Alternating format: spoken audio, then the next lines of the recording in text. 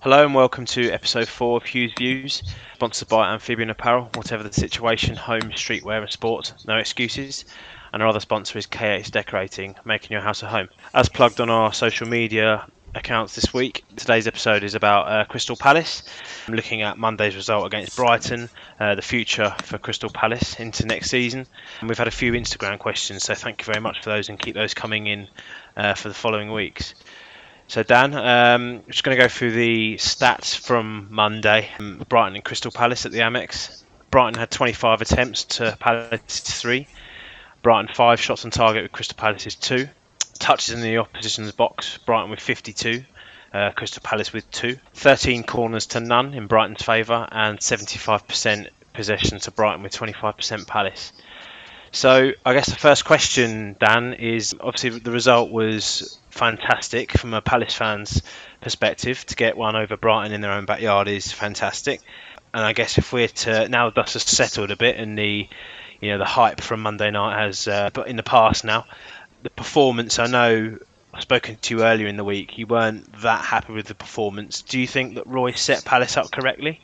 I don't think it's a case of Roy setting us up correctly for the game against Brighton as a one-off. I think Roy Hodgson's been setting Palace up in that sort of way all season. And when I spoke to you earlier in the week, I think that's the issue that I have. So for me, like you quite rightly mentioned, it's great to have a win over Brighton, especially at the Amex, and they've been playing quite well of late, but as we'll come on to it, but they can't seem to finish their chances. But am I happy with the result? Absolutely. Am I happy with the way that we're playing? No. And I think that's what we need to discuss, really. The thing for me is that you're playing very defensively, but we don't have enough in our locker to keep teams out for the whole 90 minutes. Everybody knew their job, but it doesn't make it any better that this is the way that we'll set up this way against Fulham on Sunday as well. I've got no doubts.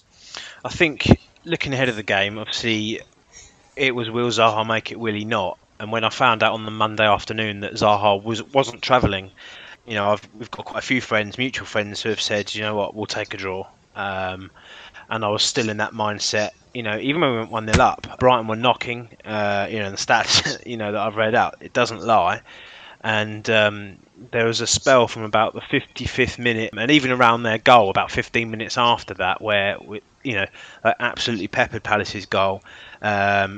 Gaeta, again, he's Mr. Reliable and he plays well most weeks. You always get a 7 or 8 out of 10 from Gaeta. And I thought the back four were phenomenal. Ward, Kouyaté, Cahill, Mitchell, bodies on the line. And I think we've probably wanted to see that in previous weeks. I'm thinking Burnley 3-0, Liverpool 7-0, where you'd like to see bodies on the line and they're throwing everything in front of it. And they absolutely did that on Monday. And all the defenders, any of them could have got man of the match, really. Ayew again played, he was fantastic. He battled so hard for a striker to play on the right wing, got the assist for Mateta's goal. He worked his socks off. It's a toss-up between him and probably Cahill for my man of the match. And I think, like you say, I don't know what our game plan was because our midfield seemed non-existent. Riedewald, Milivojevic and Eze. I'd love to know how many touches they got between the three of them because Eze was a passenger for a lot of that game. So I guess the question I'm trying to ask is, what was our game plan? I didn't see a game plan really, and I didn't really know where the goals were going to come from. The fact that we only had 2 touches in the opposition's box and there were 2 goals, that's fantastic. You can take your chances. But against other teams, like you say, if Brighton had a potent goal scorer, Mopé another day, Welbeck, it could have been 4 or 5-1 quite comfortably. Yeah, I mean, the thing for me is, having watched the game, there was a couple of instances I noticed that, we're penned in, but when we release the ball and it goes up to sort of Mateta or just past the halfway line, there was 2 or 3 instances, Al, where their goalkeeper was picking up the ball 45 yards out from goal. and then releasing it back onto their centre half for it to just come back to us every single time. And like you quite rightly said, against Burnley, against Liverpool, I think that the issue that we had against Liverpool was that we actually tried to play football, as it were, and we just got it all wrong. We tried to take the game to Liverpool, and that's probably the one game where you could argue maybe we should try and be defensive, try and pack it out and frustrate them and hit them on the break. Now, for some reason, we didn't do that. We tried to play, free-flowing football, and we got an absolute humping. So I can kind of understand that. Roy Hodgson's always been known for his defensive capability and the way that he sets up his team defensively. That's brilliant. Last season, even in his first season where he came in, we'd lost 7 games at the start of the season, and he led us to safety, and quite comfortable safety by the end of the season. I think most people would agree. My issue isn't, I've spoken to other fans of the club, and they say, what do you want? We're an established Premier League team. What do you want exactly? Do you want to be pushing for Europe? Not necessarily. What I do want is to enjoy, as a fan, watching us play football week in and week out. The results, it's a results-driven business. I want to stay in the Premier League without any doubt. But the football that we've been playing, it's comical. It's so boring. And in the situation that we find ourselves in, where we can't actually go to the stadium, the question I ask you and anybody, any of the Palace fan listeners or any listeners is, if fans were able to go to Selhurst Park, would they stand for the football that is being played out, and would Hodgson still be the manager? I think it's on top of this season as well, right? Obviously, we're halfway through this season, but I think even last season when fans couldn't go to the ground, it was bad then as well. You touched upon the fact that football's a results-driven business. The fact that Palace are 13th in the league, 32 points. I think if you ask Palace fans, if I said to you going into March, prior to the Fulham game on Sunday, you're 13th in the table, you're on 32 points. If we say the magical figure is 38 points, and we've said in previous podcasts, I think maybe 30 to 32 points is enough, given the state of West Brom and Sheffield United. It's one of those things, and Hodgson said this week, look at Charlton Athletic, you need to be careful what you wish for. And I'm thinking previous teams who have, kind of gone for the jugular, like Stoke City, they got rid of Tony Pulis, they got in Mark Hughes, they had all these big names in there. They went down and Stoke haven't come back up since. Now, with Crystal Palace, there's no hiding that our squad is ageing. There's a lot of players who are running down their contracts. We've had Van Aanholt in the news today. He's discussing a potential move to an unnamed Champions League club in Europe. So, it's players like that are going to get their heads turned. And you could say that a few Crystal Palace players this season are taking their wages and not really putting in the results. But I think part of that is having that negative setup that Hodgson can perhaps... the way he puts the teams out is that you're strangling players like Max Meyer's gone, for example. If you had someone who, would let players like that, play without the shackles on, for example. So Max Meyer was always playing out wide when he came on. If you played him in the 10 and you played Eze in the 10 and just said, you know what, your job is to pick up the ball and just drive at players. And we know that Eze can do that. He's shown that. And I think Monday aside, where he was a bit of a passenger before that, this season I've been pretty pleased with the way that Eze played. So it's a very fine margin between what the Crystal Palace fans want. Do you want to stay in the Premier League every season? Or do you want to play attacking football with the risk that you could go down? I'm thinking Alan Pardew. We went to Swansea and we lost 5-4. I think we were 4-3 up in added time and we lost 5-4. Now, you look back at that and a neutral would say, what a fantastic game of football. Crystal Palace fans are tearing their hair out going, if we keep playing like this, we're going to end up getting relegated. And that season, I think it was the FA Cup final season. If we hadn't got to the FA Cup final, if we got knocked out in the last 16 quarterfinals, whatever, Pardew would have been sacked a long, long time before. And the season after, he did go. So it's one of those things, isn't it? And we've spoken to a few people I think the Premier League is broken up into three different parts, right? You have the top seven who are going to go for Champions League football, European football, and challenge for the title.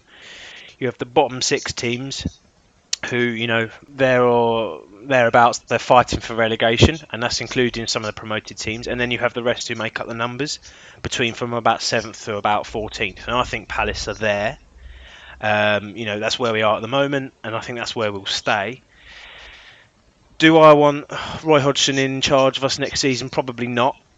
I think he's, 73, 74. I think he's taken the club as far as he can. I think it needs a fresh outlook, and we'll touch upon that, what happens to Crystal Palace next season. But I think we need to, and it's not just the manager, because I think the board need to have a look as well. The way that we've conducted our transfer policies in a few seasons has caught up with us. The fact we've got 13 14 players out of contract, and I think we must have one of the highest average age groups in the Premier League. We must do, and that speaks volumes as well. So Dan, like I just said, what happens to Crystal Palace next season? Who comes in? Should Roy go? I've got a little bit of a short list for you. Names that have been rumoured, and it may be that someone comes in who's not on this list. We've got Dyche, Howe, Cooper from Swansea, Lampard, Terry, or, like I say, someone off the top of your head. Who do you think comes in if Roy goes? I think that we'll probably play it safe in the sense of probably a British-based manager. I don't think we'll make the same mistake as we did with Frank de Boer in terms of trying to attract a European manager, unless it's an up-and-coming coach from the Championship. I wouldn't like to say who comes in, but I do agree with you in the sense that I think that Hodgson shouldn't be the manager next season. Actually, I don't think Hodgson should be the manager now, but that's, it is part of it. We are probably going to be safe, given that we obviously got the 3 points on Monday, and should we get a result against Fulham on Sunday, then 35 points, I would expect us to pick up another 8 to 10 points with the remaining games. But if Fulham were unfortunate enough to not get out of the relegation fight, my pick would actually be Scott Parker, if we could prize him away, of course, from Fulham. I think the first half of the season they were awful, but they seem to fight for him, and whatever philosophy he's trying to put across to his players is clearly working. You could argue that if they had picked up a few more points in the first few months of the season, they could be level on points of us, the way that they're playing. So that's an interesting one. I think the other thing as well that you touched on, Al, about how Hodgson's come out in the press and said, be careful what you wish for, and you spoke about Stoke and that sort of thing. The problem that I have is that London is such a lucrative offer to a lot of players. So my fight and argument here is that this is probably, whether it's aging or not, this is probably the best Crystal Palace side we've ever had. And there is a sense of underachievement for me. A failed FA Cup final a few years back. We've got, again, as you say, an aging squad. My issue is that if we are in that second third of the table that you broke down for me, then why aren't we taking cup competition seriously? Because if we are an established club, and that for the neutral, a lot of pundits have said, we don't look at Crystal Palace as a team that are in any danger of going down. That's fine, but we've also gone out of the FA Cup in the third round for the last 3 seasons. So, and don't get me started on the Capital One Cup, because the big clubs will rest their entire first team squad until they get to the quarterfinal, semi-final. So there's a real opportunity for these lesser clubs like ourselves to try and poach some silverware. There's no reason why we can't put out a first team in the cup and try and get bypass those early rounds. So yeah. I totally agree. If we're always going to be there or thereabouts and be safe, you think that going for a cup would be at the forefront, especially of the board. Let's try and earn a bit of money that way. I'm looking at Crystal Palace's FA Cup results. Obviously, we were unlucky to. We actually weren't unlucky to go to Wolverhampton and lose 1-0. I think everybody could have told you before Wolves are going to win that game. The season before, in January 2020, lost at home to Derby 1-0. In March 2019, losing away at Watford 2-1. And I think we went on quite a decent run there. And I'm thinking League Cup, so this season or the season before, lost to Colchester United on penalties. I think this season was Bournemouth on penalties. Hennessy hit one over. It's teams like that you think we should be winning those games and we should be, taking the competition seriously. I wonder the reason Hodgson probably doesn't. He probably doesn't think he has the squad depth, and you could agree to a certain extent that the squad hasn't been good enough. I'm thinking of a lot of players who have gone out on loan who have previously, filled up slots on the bench. At the moment, I don't even think we're filling the substitutes bench. So that, from Roy's perspective, he must think, I don't think I've got a squad capable enough to go on three fronts and go in two cup competitions and go in the league. And the league is the bread and butter. And that's not me defending Roy, but I think we would all take. Would you take a FA Cup win if it meant that you got relegated from the league, or would you take 10 odd years in the Premier League and still going, but you haven't won any cup competitions? Even bigger teams, West Ham haven't won any cup competitions. Tottenham haven't won any cup competitions for a long, long time. So it's not just us. There's teams better than us who aren't bringing the silverware home. Going back to the original point about what manager do we think comes in, you said that you'd have Roy gone now rather than next season. I think the board are probably going to back him now.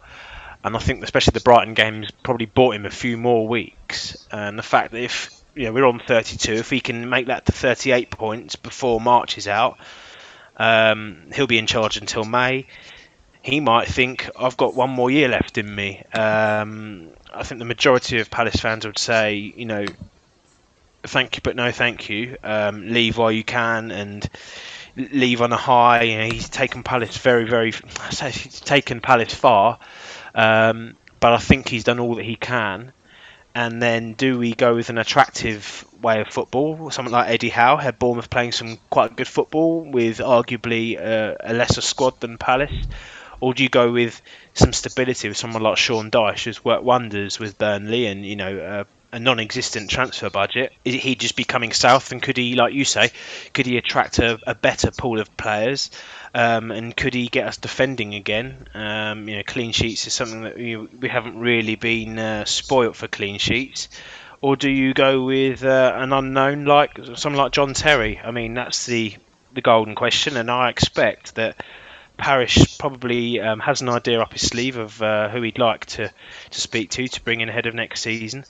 And we'll wait and see, but I think we will have Hodgson for the rest of this season, and then we'll go into the Euros and have a break, and when the players come back after the international period, I'd like to think we'll have a new manager in charge, but we will see. So the next three fixtures for Palace and Brighton, Dan. Palace's next three are Fulham at home, Man United at home and Spurs away. Brighton's next three are West Brom away, Leicester at home and Southampton away. Do you think Brighton will stay up? Yeah, I do, Al. I think they'll be okay. The game for both teams, for us at Fulham and Brighton at West Brom, they're both huge games. If Brighton could get 3 points at West Brom, then I think they'd be okay. And the same goes for us. I think if we were to get the better of Fulham at the weekend, as I've already mentioned, I think that would be fine. I think also as Brighton have got Southampton. Southampton's a funny one for me because they seem to be in freefall at the moment. I think they've lost a fair amount of games there. And considering how brightly they started the season, I don't think there'll be any trouble. I think, Leicester, they probably won't pick up any points against Leicester. But you could say the same about us. I think personally, from the next 3 games, I think that Palace would be lucky to get 1 point out of a possible 9 available. I think with Fulham at home, obviously they've got their tails between their legs at the moment, and they're on the relegation fight. It's probably not the best time to play them. I'd probably take a draw from that game, and then we welcome Man United to Selhurst Park. I think if they really turn it on, I don't think we'll get any points there. And Spurs away, Spurs are a mixed batch at the moment, and they're playing in Europe as we're recording at the moment. They haven't had the best of times in the Premier League as of yet, so if we can go there, hopefully have Zaha back.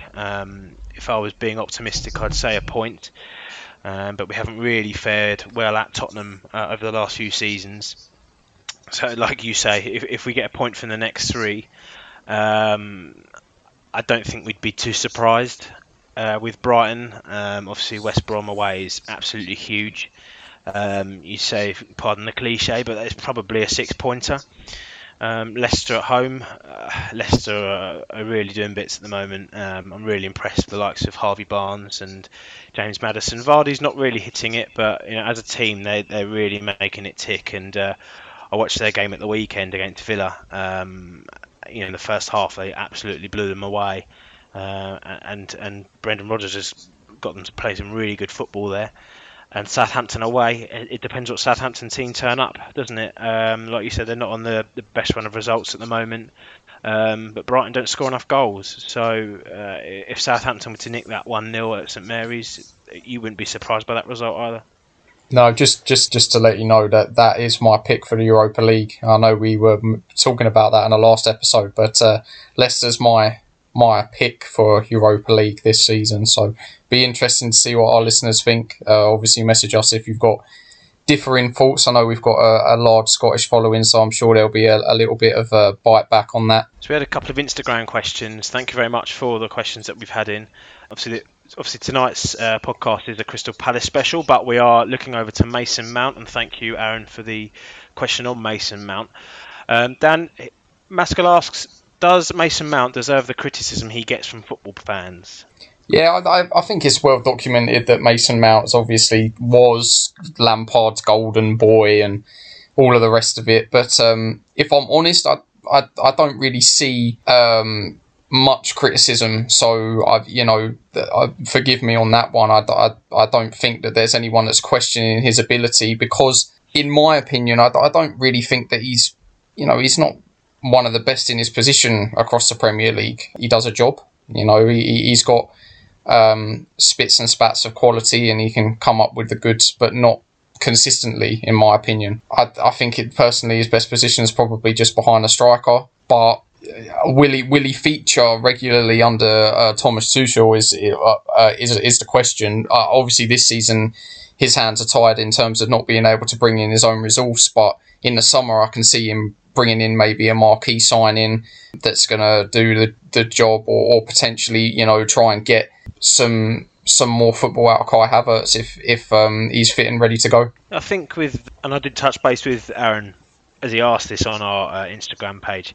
I think with Mason Mount, there's a really good player there. I'd like to see a bit more consistency from him, and he's obviously got years ahead of him, right? And he's been at Chelsea since he was a young boy, so he's living the dream, isn't he? And he would hate to leave Chelsea, but I wonder if he could do with a move to a lower Premier League side. And I'm thinking maybe if Maddison was to ever move on, or Barnes was to ever move on, if Mason Mount could be prized away from Chelsea and go to Leicester. I think Leicester and Chelsea are kind of there or thereabouts. But you're right. If Tuchel has his transfer plans and in the summer he goes, I want X amount of 100 million to spend, the players like Mason Mount may find his playing time restricted, and it's no secret that he played a lot under Lampard, but Tuchel may have different ideas, and that's the thing about Chelsea. They're always looking to spend the cash on a big player. So like you say, if there is a marquee signing, it could be that someone like Mason Mount is sacrificed. Yeah, I mean, this is just me completely off the dome here, but you could see a player potentially like Julian Draxler coming to Chelsea because of the relationship he has previously with the coach. And, he's unproven in the Premier League, but he's proven across the European League. He's a class player, in my opinion. So with the right setup at Chelsea, I think he could outshine Mason Mount quite comfortably. I've had another question from Jack. This is based on transfer targets.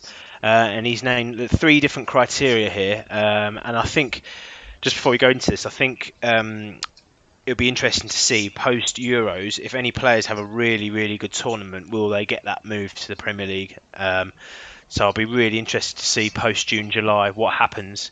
But Jack has said, I want you to pick 3 players, and the first criteria is 1 affordable world star for one of the top 4 to compete with City. Obviously, there's no. We can't hide behind the fact that Messi was linked with a move to City. If that comes around again in the summer and he looks to leave Barca and he goes to Man City, I mean, they're going to be some team and they're going to take some stopping. Looking at the traditional top 4, I think Liverpool will need to bounce back. I think they're absolutely desperate for Van Dijk to come back. I always wonder what would happen to Liverpool if one of Salah, Mane, or Firmino ever went. I think Salah has been linked with, likes of Real Madrid in the past. So if they come calling, I think Salah might be interested in speaking to them. And Real Madrid don't hold any punches when they look to sign a big player, and they normally get the player that they're after. Likes of Hazard, and across all the years they've always bought in massive, massive players. So Dan, have you got an affordable world star for one of the top 4 to compete with City for next season?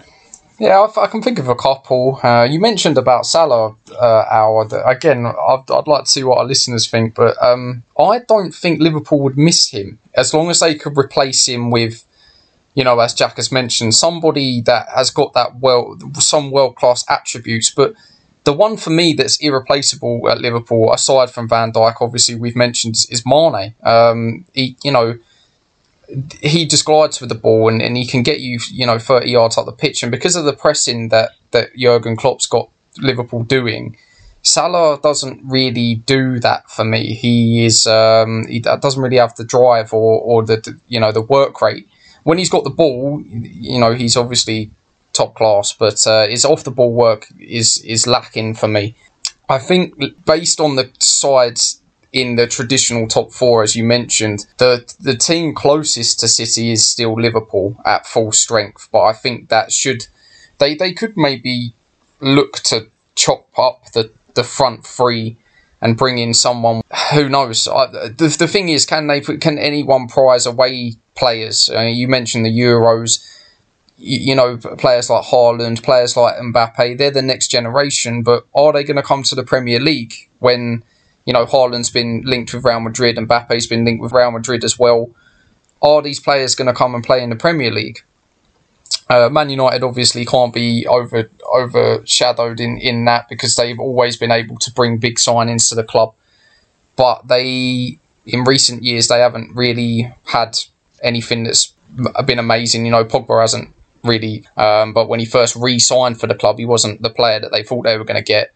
The same with Harry Maguire, £80 million price tag, purely in my opinion, just because he's English, and he's obviously England captain now. But again, he's not an £80 million player. We all know that. You're not when you can get Van Dijk for that sort of money. Do you reckon the likes of Man United could price someone like Jadon Sancho or Haaland, like you say, to the Premier League? I don't see why not. It would be interesting to see what Sancho and Haaland's plans are.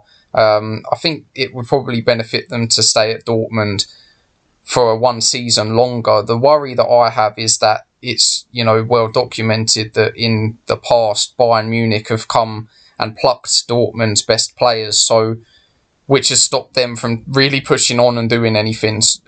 So I wouldn't want them to just make that easy move from Dortmund to Bayern. I would like to see them, Sancho maybe return to the Premier League, and if he did end up playing for the red side of Manchester, it might, put two fingers up to City, in a sense. But do you think they would need him necessarily if they were to get Messi in? No.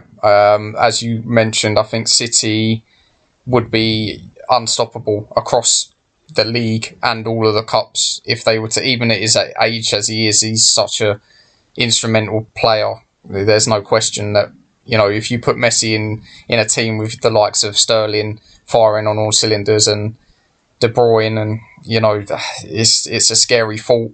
The only thing I would say is obviously Aguero has been plagued with injury a little bit this season and obviously not got the minutes, and Jesus isn't what I would call world class for a team of City stature. So Messi's not going to come in and play centre forward. We know that. He's probably going to play a bit deeper. So they would probably need to scour the market themselves for a centre forward, in my opinion. A goal scorer, a proper goal scorer. All right. One of the other criteria that Jack's identified is one championship star ready to make the step up to the Premier League. So personally, the one person who I can think of who's firing on all cylinders is Ivan Toney. I think Brentford probably will be there or thereabouts to come up this season, and if they do, I think they'll want to keep him and have a real good go at the Premier League. But I'm thinking if a team, someone like Leicester, if Vardy was to go, or Iheanacho was going to go, if they said to Brentford, here's 40 million for Ivan Toney, I think that he can make the step up to the Premier League. Ollie Watkins, again, another player from Brentford. He's taken, he like a duck to water in the Premier League, and he's doing really well at Villa. And also Said Benrahma, at West Ham. He just he's adapted to the Premier League so well. It wouldn't surprise me if Brentford don't make it. I think Toney will definitely go. If they come up, can they hold on to him and have a season in the Premier League with him? That's the one player for me. And obviously Todd Cantwell at Norwich again is another player who is fantastic in the Premier League, and he was probably one of the standout players with Pookie when Norwich went down. So I think Norwich probably look set on coming back up. So it'd be interesting to see if they can keep those players. But someone like Cantwell, if Grealish was ever to leave, Villa are going to need to fill that void, and I think Todd Cantwell could be that the player. But have you got any Championship stars, Dan, who are on your radar? Yeah, I think it all depends on what happens with the teams that potentially, as you mentioned, Al could bounce back straight into the Premier League. For me, I liked the look of João Pedro, the Watford forward. So again, it depends if Watford are going to come back up. They're obviously not going to part with him, but if they come up short for any reason, then he could maybe make the jump. We mentioned Toney, Ivan Toney. That makes perfect sense. I don't know if maybe the price tag that you mentioned is somewhat unrealistic. It's a lot of money for an unproven player at the top level. But also, Brentford are probably in a position where they're sick and tired of having their top prospects and players poached from them. So as you mentioned, Watkins came in, and he seems to have settled, and he's definitely comfortable at the top level. And again, Benrahma, a target for us. I would have loved to see Benrahma in a Crystal Palace shirt. So very envious of that move, and he is just, again, another player similar to what we have in Eze and Zaha, but it's one of those players that just glides with the ball. He doesn't necessarily have a problem with. He's got so much confidence with the ball at his feet. The other one is probably Adam Armstrong. So his return this year is, I think he's got 19 goals this year so far. So, that speaks for itself. Could he come in and score double figures? I don't see why not. And the last criteria that Jack's outlined is one lesser Premier League player to step up to a top six side. Like I said earlier, I think Jack Grealish, he would walk into a Tottenham side. I think he could probably do a job in any top four side, really, and he may not be the centrepiece like he's at Aston Villa, but if he said, I want to play Champions League football like a certain Wilfried Zaha, I don't think Aston Villa would begrudge him that if the price was right.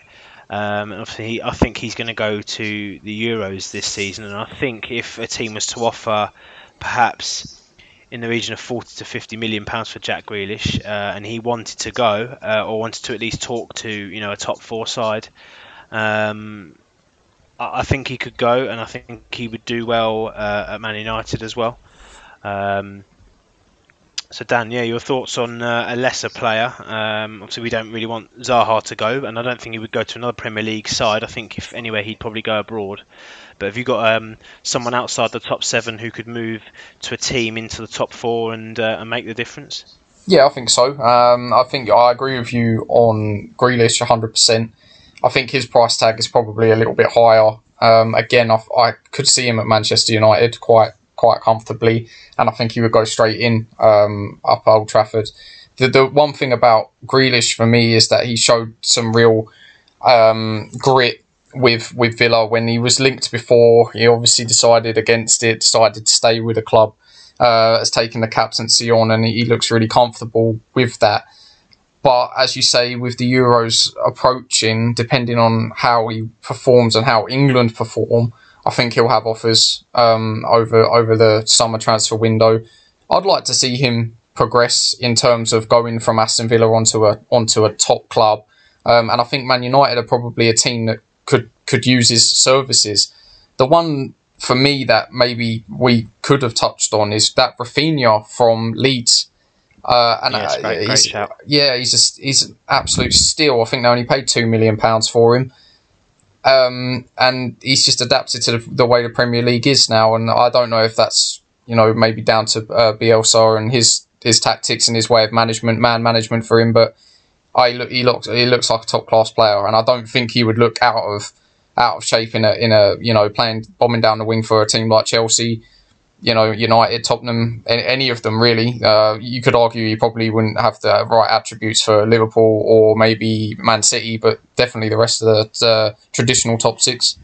Jack also asked a question about the final 23-man squad to take to the Euros, who's Southgate pick. We will do a Euro special a bit closer to that. So thank you very much, Jack, and we will cover that in future podcasts. So do keep your questions coming in. Anything you want us to cover, we'll cover it. Just looking ahead, good luck to all the British teams in Europa League action on Thursday. This weekend sees Leicester host Arsenal and Chelsea host Man United. So just a little look at those two games, Dan. Leicester, Arsenal and Chelsea United. Who do you think comes on top in those two games? I think Leicester will get the better of Arsenal. I don't see Leicester losing games at the moment. They look, as you say, the game last weekend, they just look like they're firing on all cylinders. As for the Chelsea game against Manchester United, it's anyone's game. I think it depends on the lineups. So I'm going to leave it until right to the last to see what the lineups are like. But I'd like to see, just from a neutral perspective, just an end-to-end game in that. I think that Man United will probably get the win. What about yourself? Yeah, I can't really see past Leicester. I think Arsenal would take a draw at the King Power. But I think if Leicester played like they did against Aston Villa, albeit they were a Jack Grealish short, if Leicester turn it on, I think they'll get the result. And with Chelsea Man United, you never know. You always hope it to be a cracker of a game, but we've seen a few 0-0s over the season. It depends how Tuchel sets them up. But you can't really look past if Bruno Fernandes turns it on and he when he plays, United play. If they can go to Stamford Bridge, really turn it on, I wouldn't put it past them to take the 3 points. So as we said earlier, keep your questions coming in. You can follow us at Hughes Views on Instagram and Hughes Views 2 on Twitter. Please do keep the questions coming in, and any topics you want us to cover, we will cover it. And we will see you next week. Thank you very much. Yeah, thanks everyone.